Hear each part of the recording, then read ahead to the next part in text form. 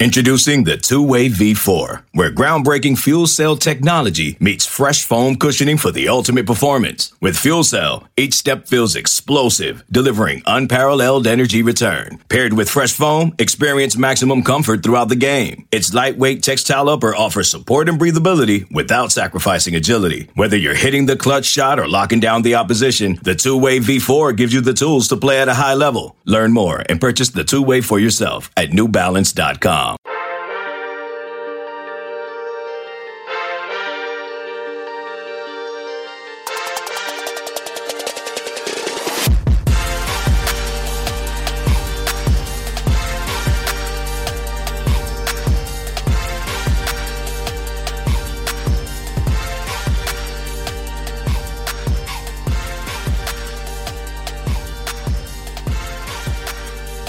Good morning, Bucknutters. Welcome to the Bucknuts Morning Five here on Monday, August 24th, 2020.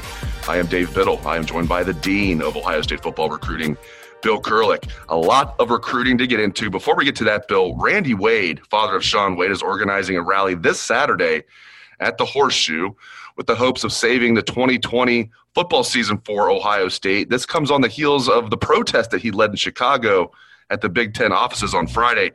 Bill, any chance any of this works? What he did on Friday, what he's hoping to do this Saturday, any chance any of this works? Well, let me start by saying, Dave, great for Randy Wade, trying to help the cause. How many people, are able and willing to do what Randy Wade has done. I mean, he's really taken the bull by the horns and tried to help the cause. And I'm really impressed with that. I'm not surprised because I got to know Randy when Shaun was being recruited. I talked to Randy many times, and I've stayed in contact on occasion since then. So it doesn't surprise me. Randy's a great guy. But on the other side of the coin, I hate to see anybody get their hopes up. I think everybody that's listening to this podcast probably would absolutely love to see Ohio State play football this fall.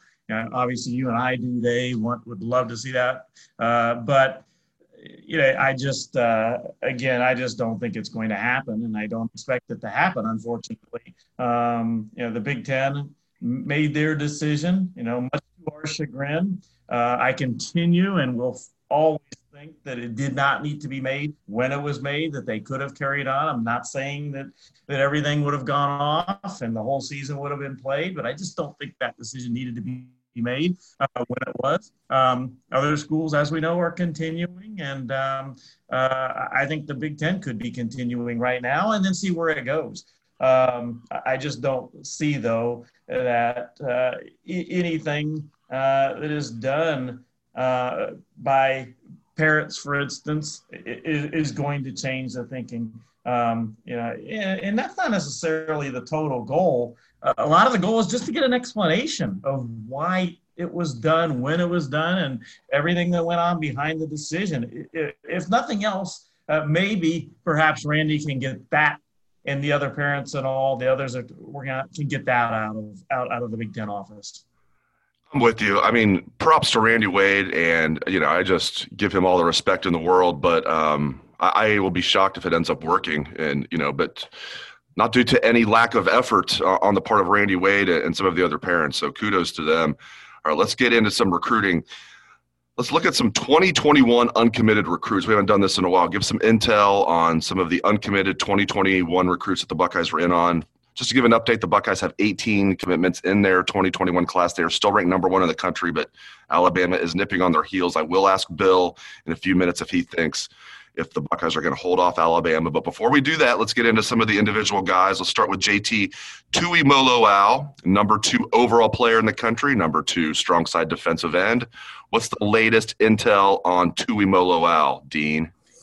Well, if I had to say right now what happens, I would go with JT Tuimoloau being in the class. I still think Ohio State has the best chance, but I think it's going to all play out, and it's going to take quite a bit of time. He has not changed on his thinking that he's going to go through the process, though right now. The process, there's not much to the process because you can't take visits and all that, but he's going to go through with things and not going to decide until the end. So much can happen between now and then. I think there's just some very realistic possibilities for JT, other than Ohio State. USC, I think I've long said that with his family in Southern California, you got to watch out for the Trojans. You've also got Oregon, for instance, and a number of other schools. So I think it's going to continue to play out. I'll go with Ohio State right now, but as I have been saying, this one's going to go all the way through the process. Staying in the state of Washington, Emeka Egbuka, number 7 overall player in the country, the number 1 wide receiver in the country. What's the latest intel on Egbuka as it pertains to the Buckeyes, Bill?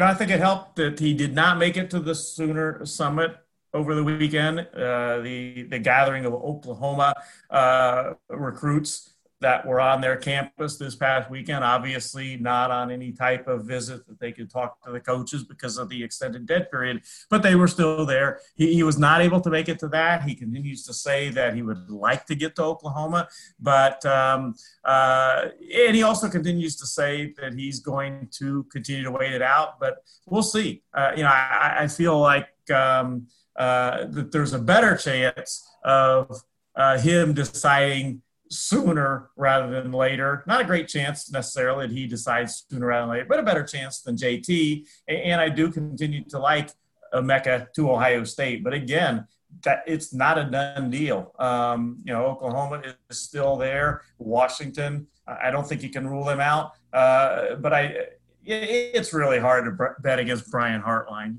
He's such a fabulous recruiter. It's just hard to bet against him. So I have him in the class at this point.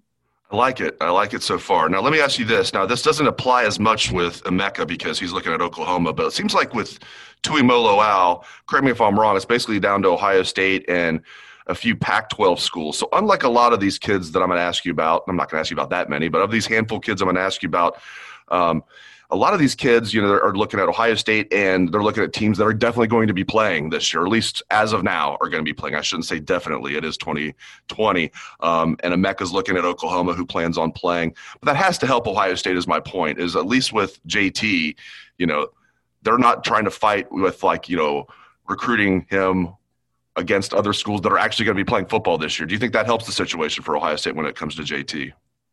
A little bit. But Alabama's in the mix for him too. When I look at JT's recruitment, I basically look at the handful of schools being Ohio State, USC, Oregon. I think Oklahoma's in there, and I think Alabama's in there. So you've got a couple schools in there that are playing football as of now this fall. And again, I'm not totally convinced that those schools are going to go through and play a whole season or their season of 10 games or whatever. As of now, that's the goal, and that's what they're working towards. And wouldn't we like that to be the situation at Ohio State right now? But yeah, I think that Alabama is certainly a factor there now with JT too. Yeah, we sure wish that was the situation here at Ohio State. That should be the situation. It's still surreal to me. It's the most 2020 thing ever, and I've said this like 3 times on the show now, but it deserves repeating. The most 2020 thing ever is we're going to have Ohio high school football, but we're not going to have Ohio State football. Like, we're going to have a high school football in the state of Ohio this year, which begins this Friday. They had scrimmages this past Friday, and we're not going to have Ohio State football. It is mind-boggling. All right, go ahead. And Dave, they kicked things off in the state of Indiana this past weekend, and they had high school football in the state of Indiana this past weekend, and things went off, and they played football, and as far as I know, that there was a successful first weekend from everything I've heard in the state of Indiana. Yeah, the more and more I think about it, I do think the other Power 3, Power 5 conferences are going to be able to play this year and finish their season. The ACC, the Big 12, the SEC. I think they're going to be able to do it because I think there's obviously going to be kids that get the virus. They're not going to shut it down. It's going to have to be like widespread outbreaks for them to completely shut it down. I think they're going to find a way to happen, and it's going to make the Big Ten look absolutely awful. We think the Big Ten looks bad right now. If those three conferences can finish their season and they will crown a national champion amongst whoever, the best team of those three conferences is, they'll play out the playoffs, and the Big Ten's going to look horrible. All right, let's move right along. Tristan Lee. Bill, correct me if I'm wrong. Now, for those who don't know, the number 11 overall player in the country, number 3 offensive tackle in the country, 5-star young man. Buckeyes have been in on him for a while. Bill, correct me if I'm wrong. It seems like it's a long shot at this point for the Buckeyes, just looking at the crystal ball picks from various people. Is it a long shot for the Buckeyes to land Tristan Lee? I don't think so. And I'm not saying that Ohio State's the favorite. I don't think they're the favorite, but I don't think they are a long shot. He did, by the way, he and his brother Aiden, who is a class of 2023 offensive lineman that Ohio State has offered, they did make it to the Sooner Summit over the weekend with family, I might add.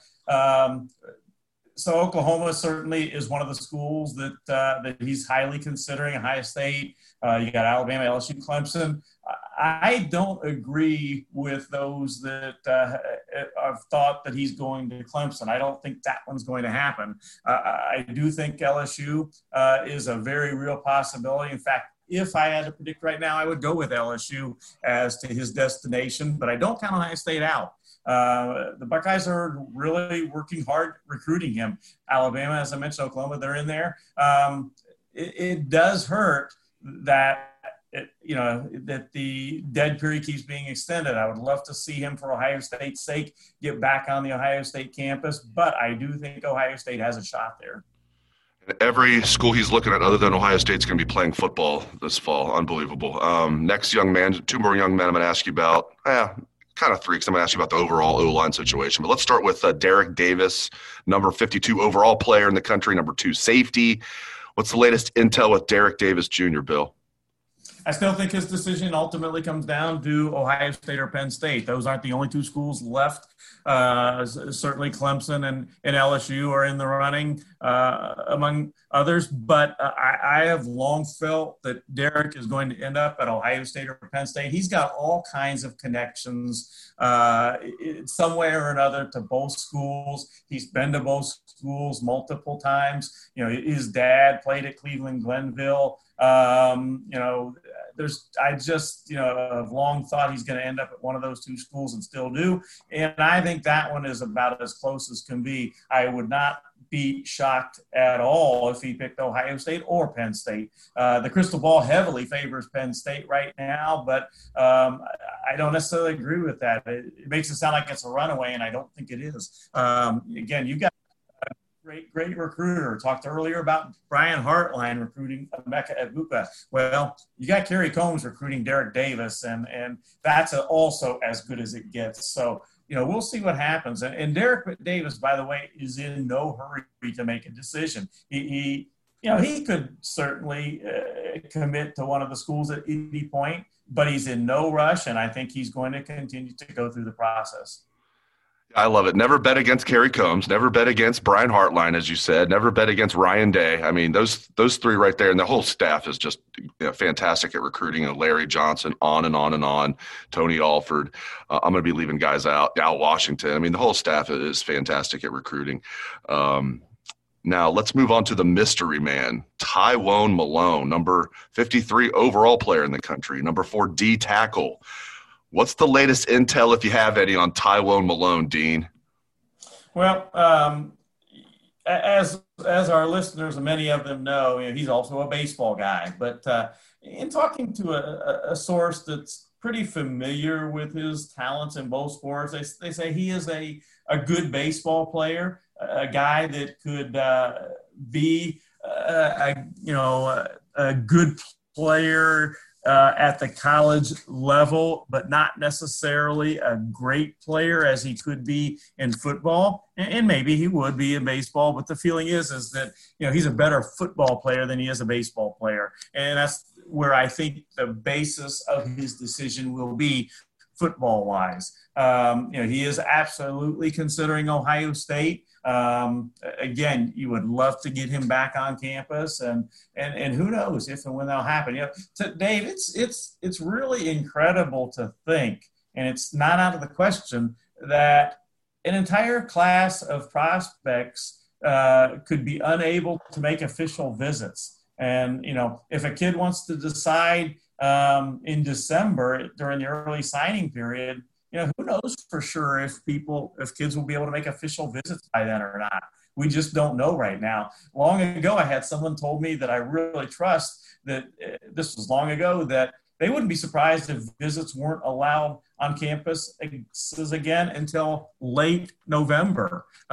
We'll see if that happens or if it happens earlier. But Taiwan is highly considering Ohio State. And I mentioned this in one of my articles, and there were some that kind of maybe scoffed a little bit about it, but don't rule out Rutgers. He's, right there, not too far from Rutgers, and they are recruiting him hard. I'm not saying he's going to go there. I'm just saying that they're a factor too in this recruitment.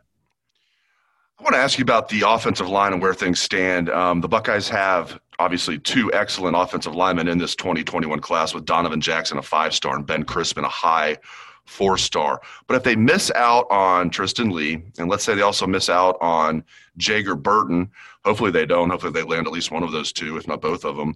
But let's say they don't land Lee. Let's say they don't land Burton. What do you think will happen? Who else would be in the mix, and how many might they take, Bill? Well, the goal originally was to land 4 offensive linemen in this class, and that was predicated on who they were likely to lose when they thought there was going to be a college football season this fall, like we had all hoped. They were figuring that they're going to lose Thayer Munford, of course, Gavin Cupp. Those two would be leaving, and that Wyatt Davis and Josh Meyer would be leaving early for the NFL. Well, we don't know what's going to happen now. I think you and I both feel like Thayer Munford is likely to head to the NFL, but we don't know for sure right now. Wyatt Davis, I think we probably both feel the same way, but we don't know for sure right now. In fact, I would be shocked if Wyatt Davis wasn't headed to the NFL.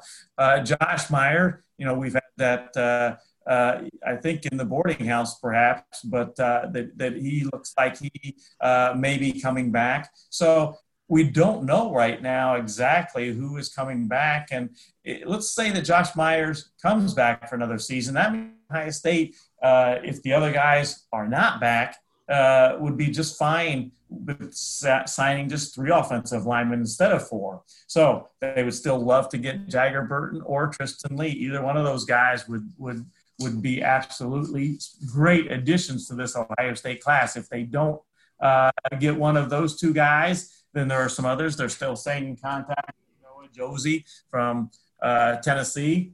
He's a possibility. Will they go and try to flip Terrence Rankle, an Ohioan who's committed to Pitt, for instance? Or how about Thomas Remack, another Ohioan who's committed to West Virginia? Will they wait and look at the transfer portal? I think all those possibilities are out there. And then, of course, we've still got a lot of time. Ohio State staff does a great job of coming in later on prospects and then landing them. So, a lot of high schools are playing out there this fall. We'll see who develops and who maybe gets on Ohio State's radar screen and becomes a legitimate possibility to end up at Ohio State. Okay, last thing on the show here. It's becoming nip and tuck for the number 1 class in the country in the 2021 class. Buckeyes still have the number 1 class, but they are less than 2 points ahead of Alabama. The Buckeyes have 298.55 recruiting points. Crimson Tide, 296.72. Bill Kurelic, will the Buckeyes hold off the Crimson Tide for the recruiting and national championship? So much depends on really 3 guys. JT Tuimoloau, Emeka Egbuka, and then Derek Davis. Those aren't the only 3 guys, as we've talked about. Tywone Malone, maybe you could throw in there too. In fact, you could throw him in there. But so much depends on those guys. And if they land Tuimoloau and Mecca Egbuka, then I think their chances are really good that they're going to hold on and be the number one class in the country. So with my crystal ball picks for both of those guys to Ohio State right now, I'm going to say yes, Ohio State ends up with the number one class in the country. I like it. Let's just go with that. Great stuff from the Dean of Ohio State football recruiting, Bill Kurelic. Really appreciate it, Bill. And thank you to all the listeners out there for tuning in. Have a great day, Bucknutters.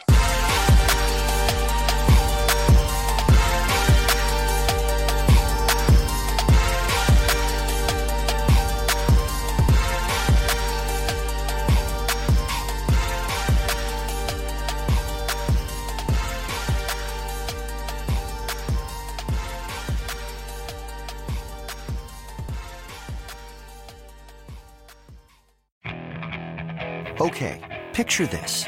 It's Friday afternoon when a thought hits you. I can waste another weekend doing the same old whatever, or I can conquer it. I can hop into my all-new Hyundai Santa Fe and hit the road. Any road. The steeper, the better. Because my all-new Santa Fe is available with H-Track all-wheel drive, so I can hit the trail without a worry in the world. Heck, with 3 rows and best-in-class rear cargo space, I can pack the whole family in with all our gear. We've got available dual wireless charging for our phones, so we'll never lose touch with civilization, and we won't lose touch with the primordial power of Mother Earth. So which is it? Waste the weekend or do something a little more epic? And conquer it in the all-new Hyundai Santa Fe. Visit HyundaiUSA.com or call 562-314-4603 for more details. Hyundai. There's joy in every journey.